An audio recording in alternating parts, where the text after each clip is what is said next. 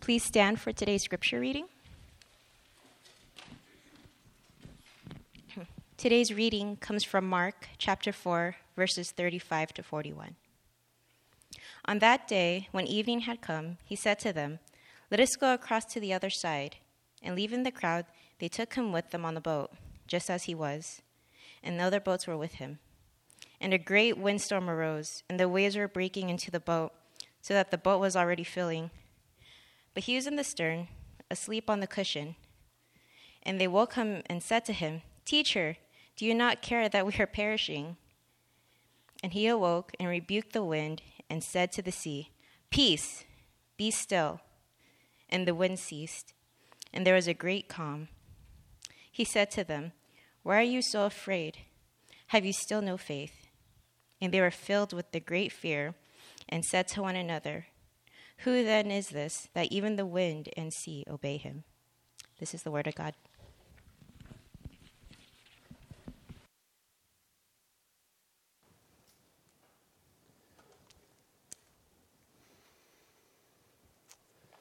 Would you join me in prayer? Father, thank you for your scriptures. Thank you that you're able to breathe life by your Spirit in us through your words written so long ago and yet so relevant and so fresh to us today. Help us, Lord, to see your truth in all of life for today, that we would come to see what you have for us today, that you would open our eyes to see it, you would open our ears, for we're deaf, and you would melt and soften our stubborn hearts because we are resistant, and shape us, Father, into your image, the image of your Son and your likeness. Amen. Is God asleep? Is God sleeping?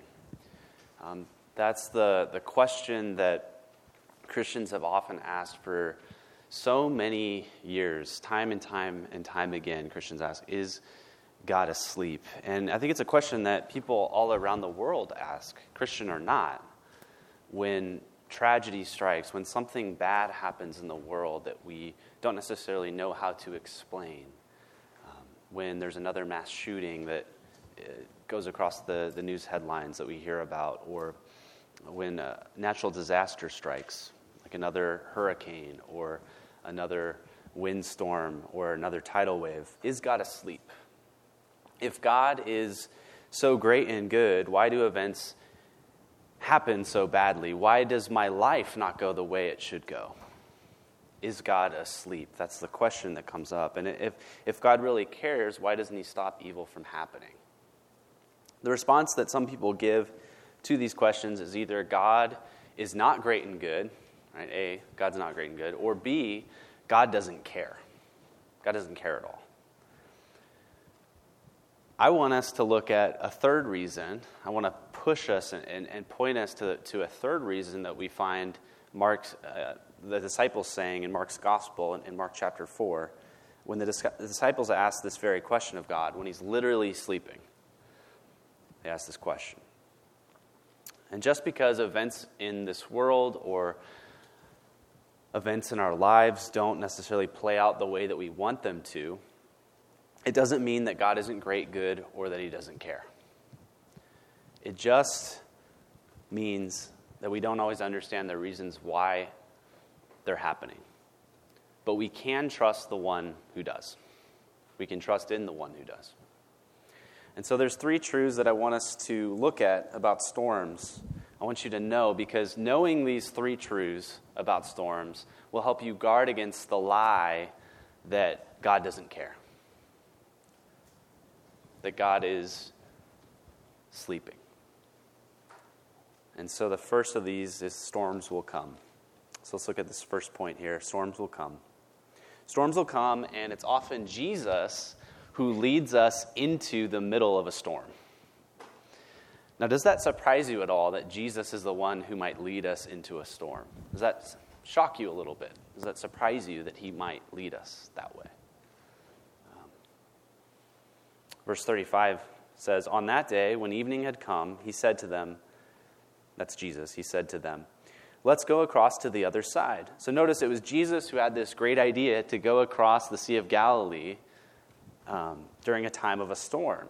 And the disciples follow suit, as verse 36 says. And leaving the crowd, they took him with them in a boat, just as he was, and other boats were with them, verse 37. And a great windstorm arose, and the waves were breaking into the boat, and the boat was already filling. Now, I know it's true that sometimes we're the ones who drive ourselves into a storm, right? Our own foolishness or our own sinfulness leads us into a storm that we probably could have avoided, right? So we can think of those times. But it's also possible that Jesus is the one who brings us into a storm, like we see here. People often think of Christianity as an escape plan. It's kind of an exit strategy to get away from hardship, to get away from difficulty. Oh, of course you become a Christian. It must be nice to be a Christian, to have this view of the world, to believe. It must be comforting to be a Christian. It helps people get through hard times, and so people leave it at that. And I think others think that Christianity is an escape plan, and such that you can. When you become a Christian, you can avoid all things in the world. And so some people will choose to, sign up for all of the Christian events and fill up the calendar and just use Christianity as a way to avoid unchurched people. So again, Christianity is this exit plan. But Christianity is no exit strategy. On the contrary, Christianity brings us into more difficulty, more hard times. Later in Mark's gospel, we'll see more persecutions. And Christianity tells us, instead of avoiding our neighbors, that we're to love our neighbors. It even goes so far as to say that we're to love our enemies. Those who are not like us, those who do not like us. Now we have to love them too. And so it's a religion that's far from escapism. It wasn't established by someone who left, it was established by someone who left convenience and a high place of authority to become lowly and to live an inconvenient life and enter into a broken world. I'm talking about Jesus, of course. But I like how Psalm 23 captures and describes, as a matter of fact, right, that Christians will live in hardship. Even though I walk through the valley of the shadow of death, I will fear no evil. Even though I walk. It's like straight up, like it's acknowledging the fact that you're going to have dark valleys. You're going to live in dark valleys at some point in life. There are no exceptions to this if you're a Christian. That's how life will be sometimes. Storms will come. Storms will come. Peter writes in 1 Peter chapter 1, verses 6 and 7, he says this, he says, "In this you rejoice, though now for a little while, if necessary, you've been grieved by various trials, so that the tested genuineness of your faith, more precious than gold that perishes, though it's tested by fire, may be found to result in praise and glory and honor at the revelation of Jesus Christ." Or James, he puts it like this in chapter 1, verses 2 and 3. "Count it all joy, my brothers and sisters, when you meet trials of various kinds, for you know that the testing of your faith produces steadfastness." So not only are we to expect, right, that storms will come, but the New Testament pictures that we should count it all joy when we meet various trials, when storms come, that we should have a response of joy on our lips. What a strange religion Christianity is, right? Our faith will be tested. Storms will come. For these disciples on the boat, it literally happened this way. A big, massive storm struck their boat. And so this is the second truth about storms, that storms can shake us. So I want to look at this. Storms can shake us. Jesus is asleep on the stern at the stern of a boat on a cushion. And now the Sea of Galilee, it was a place that was subject to violent storms, where if you're on a boat that has relatively low walls, and there's these high waves, what happens? Low wall, high wave, big problem, right? Pouring in, water's pouring into the boats, and the boats are essentially about to sink. So storms can shake us. Let's look at verse 38. "But he was in the stern, asleep on the cushion. And they woke him and said to him, "Teacher, do you not care that we are perishing?" Do you not care? And that is probably the most inconsiderate question that they could have asked Jesus. Do you not care, Jesus? They said that. To the same Jesus who left heaven, became human, was literally in the boat with them during this storm, and was going to go all the way to the cross for them, had been telling them of his intentions to do that this is why he's here and such. Because he did care for them. For God so loved the world that he gave his only begotten Son, for whoever believes in him shall not perish, but has everlasting life. John 3:16. Let me ask this question today. When a storm comes your way and times get hard, do you find yourself like the disciples? Do you find yourself like the disciples, and do you let that storm come in between your relationship with God and cause a rift, cause a gap? I was talking to a friend the other day, and this friend shared with me that when she was going through a rough time, a very hard season, her husband's health was failing, and she was upset with the circumstances. So she got really angry with God. Right? She started to get upset, and she didn't want to talk to him anymore. That was her response. So she stopped praying. A storm like that can shake any of us, right? And make us grow cold. Is that how you respond to storms? Is that your reaction to a storm? Do they rattle you? Do they shake you so much that they make you mute before God? The truth is, when storms come, like the disciples were facing, I think we often do doubt God's love for us. We doubt his love. And when that happens, we let the thunder of the storm drown out the voice of God. Thunder's loud. Right? So it's understandable that might happen. But we let that happen. We forget that even though life might be hard or unfair or uncertain, that God is not mad at us or out to get us or ignoring us. He truly and only loves us in Christ.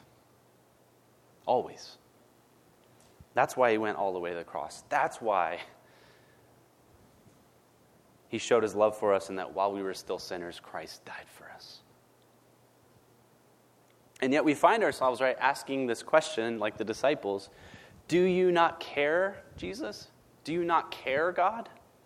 If you cared, then why are you asleep? Why aren't you awake right now when I need you? But I think what that question, is God sleeping, what it reveals is at the bottom, what it reveals is that we have this desire, this need to be in control. We want to be the ones who are calling the shots. We want to be in charge. We want to know what's going on and have the tools ourselves to fix things, to get things done. And we want to do it all on our own timeline, not God's. That's the rub, I think, of this passage, where it kind of hits us in the heart.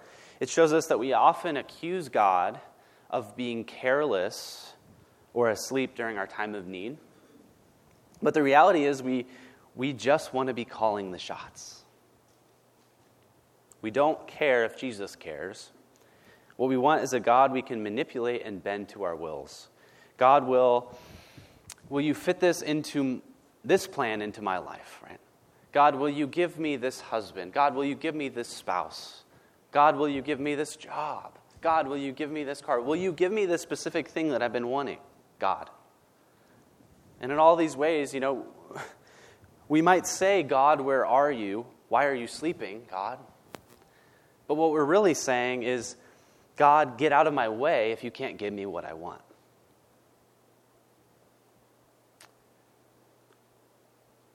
But Jesus is the one who's in control. He wakes and he calms the storm.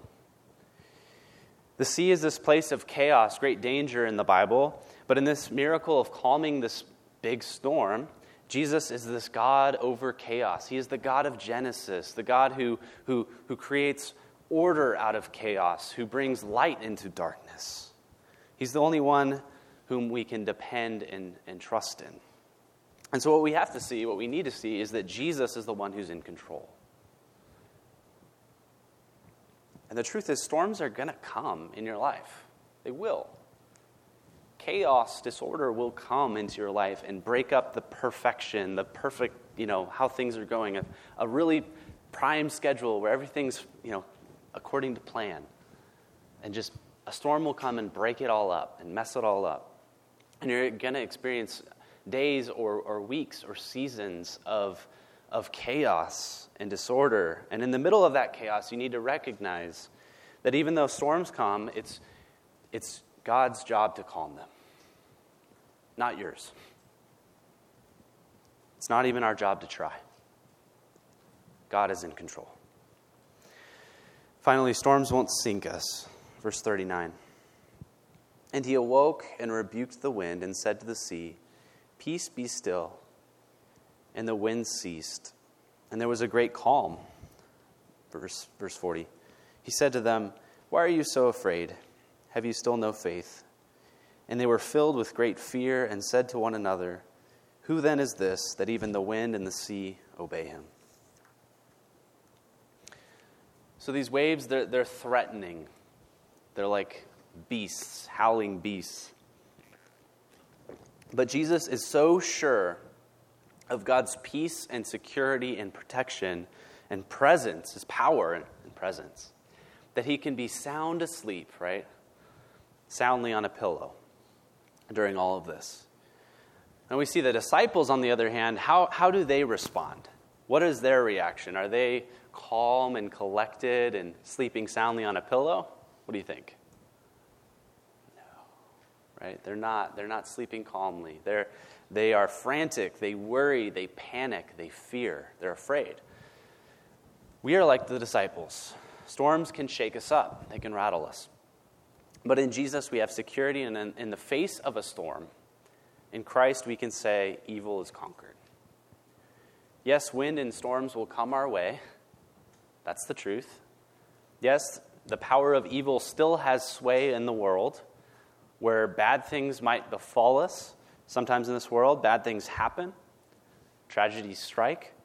But the power of evil was broken on the cross and in the power of the empty tomb. Jesus Christ is risen. And so even though we can be hurt, yes, we can even be killed, storms cannot and will not shake us or sink us. They can't. Mark invites us today, we who identify with the disciples in the boat, he invites us to do as they did, to literally go and wake Jesus up. And wake him up. But unlike the disciples, actually trust in Jesus. But wake him up. Tell him you're afraid. Tell him you fear. Tell him you're worried. Tell him you don't understand. Tell him you're angry even like they did. But trust in him. In Jesus, your head can hit the pillow every night, and you can rest in complete security that God's got this. No storm can overthrow you because the greatest storm already has overthrown Jesus. No storm can sink your ship because Christ's ship was sunk, and he overcame it by rising from the dead. He overcame this storm, and he has power to overcome every storm in this life because he is the one true God. So our passage ends with the disciples full of great fear, and they're saying to each other, I love how it ends, right? It just says, "Who then is this that even the wind and the sea obey them?" That's how it ends. It ends like that because a nature miracle brings us into thinking about identity. Who then is this? Who is this Jesus who can command wind and sea? Healings and exorcisms, those things are not uncommon in Jesus' day. But one who could command, who has power and authority over wind and sea, that is something completely different. That's something outstanding. That's something non-human. Something divine. One biblical example that this event, this story, probably should remind us of in the Old Testament is the story of Jonah and his calling to go to a place called Nineveh. You can read about this whole story in Jonah chapter 1. But the Lord causes great wind to stir up the sea, and the sailors on this boat, while Jonah is fleeing from God's call and going to another place, another land called Tarshish, the sea is raging and sailors are panicking, and they all start praying each to their own god, right? All their different gods. And one of the sailors gets the idea, well, we should definitely wake up Jonah. Maybe his God will work. Right? Maybe his God will be the one to calm the waves. And actually, things go a little differently. But like Jesus, Jonah was sleeping during the waves, during this great storm. And so we're meant to identify Jesus with Jonah here, but not as necessarily the same person. We're meant to see, as Matthew 12 points out, a great contrast that something greater than Jonah is here. Jesus doesn't pray for God to calm the storm. Jesus himself calms the storm. He has the power and authority to do that. In Jesus' time period, people believe that having authority over sea and wind, that if you possess that kind of power, that's something that's unique to God. In our call to worship this morning, we heard Pastor Adam read Psalm 89, verse 9, and it says of God, "You rule the raging of the sea. When its waves rise, you still them." So by Jesus calming the chaotic, rough, violent sea, he's proving to them that he is God. He's God over all things, evil forces, nature, every event, every trauma. And he has all authority in heaven and on earth. Jesus has that same power that once liberated captive Israel from Egypt and allowed for them to cross the great Red Sea, that power that split apart that ocean. Jesus has that power. Jesus has that same power in him that once turned chaos into order back in Genesis, at the beginning of the Bible, the beginning of time. Jesus has that power. And so this is why our passage wants us to see that we're to trust in Jesus. He is the one who's in control. And so we can trust him with whatever burden we're carrying or concerns we have or the weight that's on our shoulders that's weighing us down. Whatever you're facing, whatever storm you're facing in life. And Jesus is the God who's in control over all things, and he's leading history towards his ultimate victory. When the waters of our tears and the waves of our pain come crashing down and are stilled forever. In Christ, every bad storm will end, and there will be peace like a river. So we confess that we live chaotic lives. We let storms toss us and blow us around, and we struggle. But Jesus' insides never once shook with chaos like ours do. He never went on doubting God's existence or doubting God's love for him just because things weren't going his way. In fact, before he died, he prayed in the Garden of Gethsemane, "Not my will, but thy will be done." He subjected himself to the Father's will. And I say all that not to shame any one of us here. Right? I'm not saying that Jesus was so awesome, you suck. That's not the point. The point of that is, look at all that Jesus has accomplished. Look at all of what Jesus has already done for you. That's why he came, because God cares for you, because God loves you. It's to remind you of that. Instead of trying to figure out how to calm the chaos of your own life, you can rejoice with confidence that we don't have to, because Jesus has already calmed the chaos. He's calmed the storm. And we have his Spirit living inside of us. So God's making order out of chaos, turning houses into homes. Now we only need to pay attention and keep trusting in him. For those of us here wondering still, is God asleep? Right? Is God sleeping? I hope your soul's beginning to wake up and be stirred.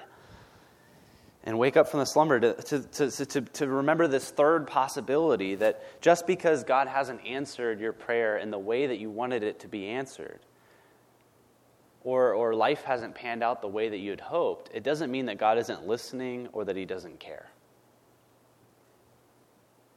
God's shown us that he cares to the fullest in his Son. He suffered and died so that all who believe in him would never suffer and die. And for those of you who are trusting in Jesus, I want you to remember this, that the crucified and risen Jesus is always with you. He will never leave you. He will never forsake you. And you are never alone.